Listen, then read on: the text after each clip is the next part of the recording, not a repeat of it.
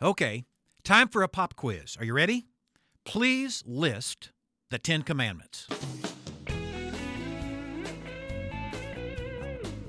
This is Real Family Life with marriage and family expert Dennis Rainey.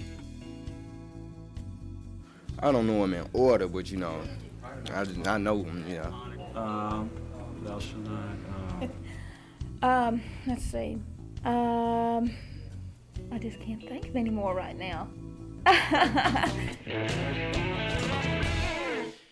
She's not alone. Most people are doing well if they can name 2 or 3 of the 10 Commandments. But there's one commandment that almost everyone forgets, at least in practice. Here they are. See if you can figure out which one I leave out.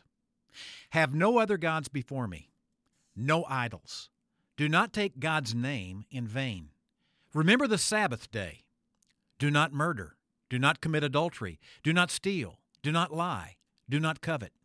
Did you catch the one I left out? I call the 5th commandment the forgotten commandment. Honor your father and your mother, that your days may be prolonged in the land which the Lord your God gives you. One final thought. Take a moment today and think of some practical ways you can place great value and worth on your parents.